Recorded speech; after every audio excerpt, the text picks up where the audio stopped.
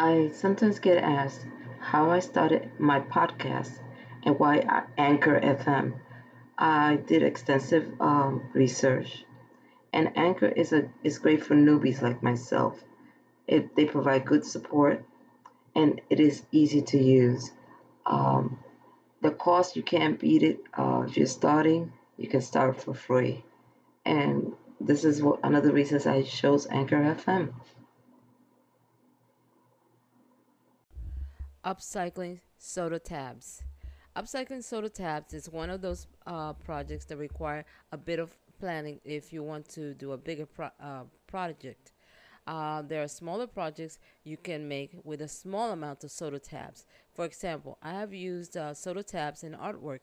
I have used it to make an actual hook to hang a small towel within the artwork. I have also used soda tabs to outline a heart as part of my artwork. I have also used it to create a necklace on one of my artworks.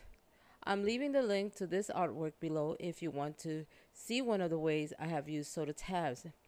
I have also used it to make simple bracelets and to hang artwork when you do not have a back hook to a frame. But as I said, when you want to do a bigger artwork, you definitely have to save a whole lot of soda tabs. Some people who are very inspiring and creative have used soda tabs to make things like lampshades, purses, keychains, and the kind of armor suits knights wear. Some people also make earrings and all kinds of jewelry to wear.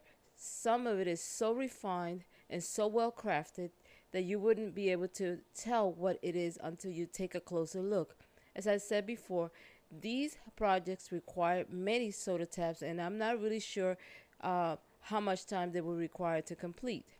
I have mostly used the soda tabs as accents in my artwork, as I said before, and in very small amounts. I'm also attaching two links where you can find some upcycling ideas with soda tabs.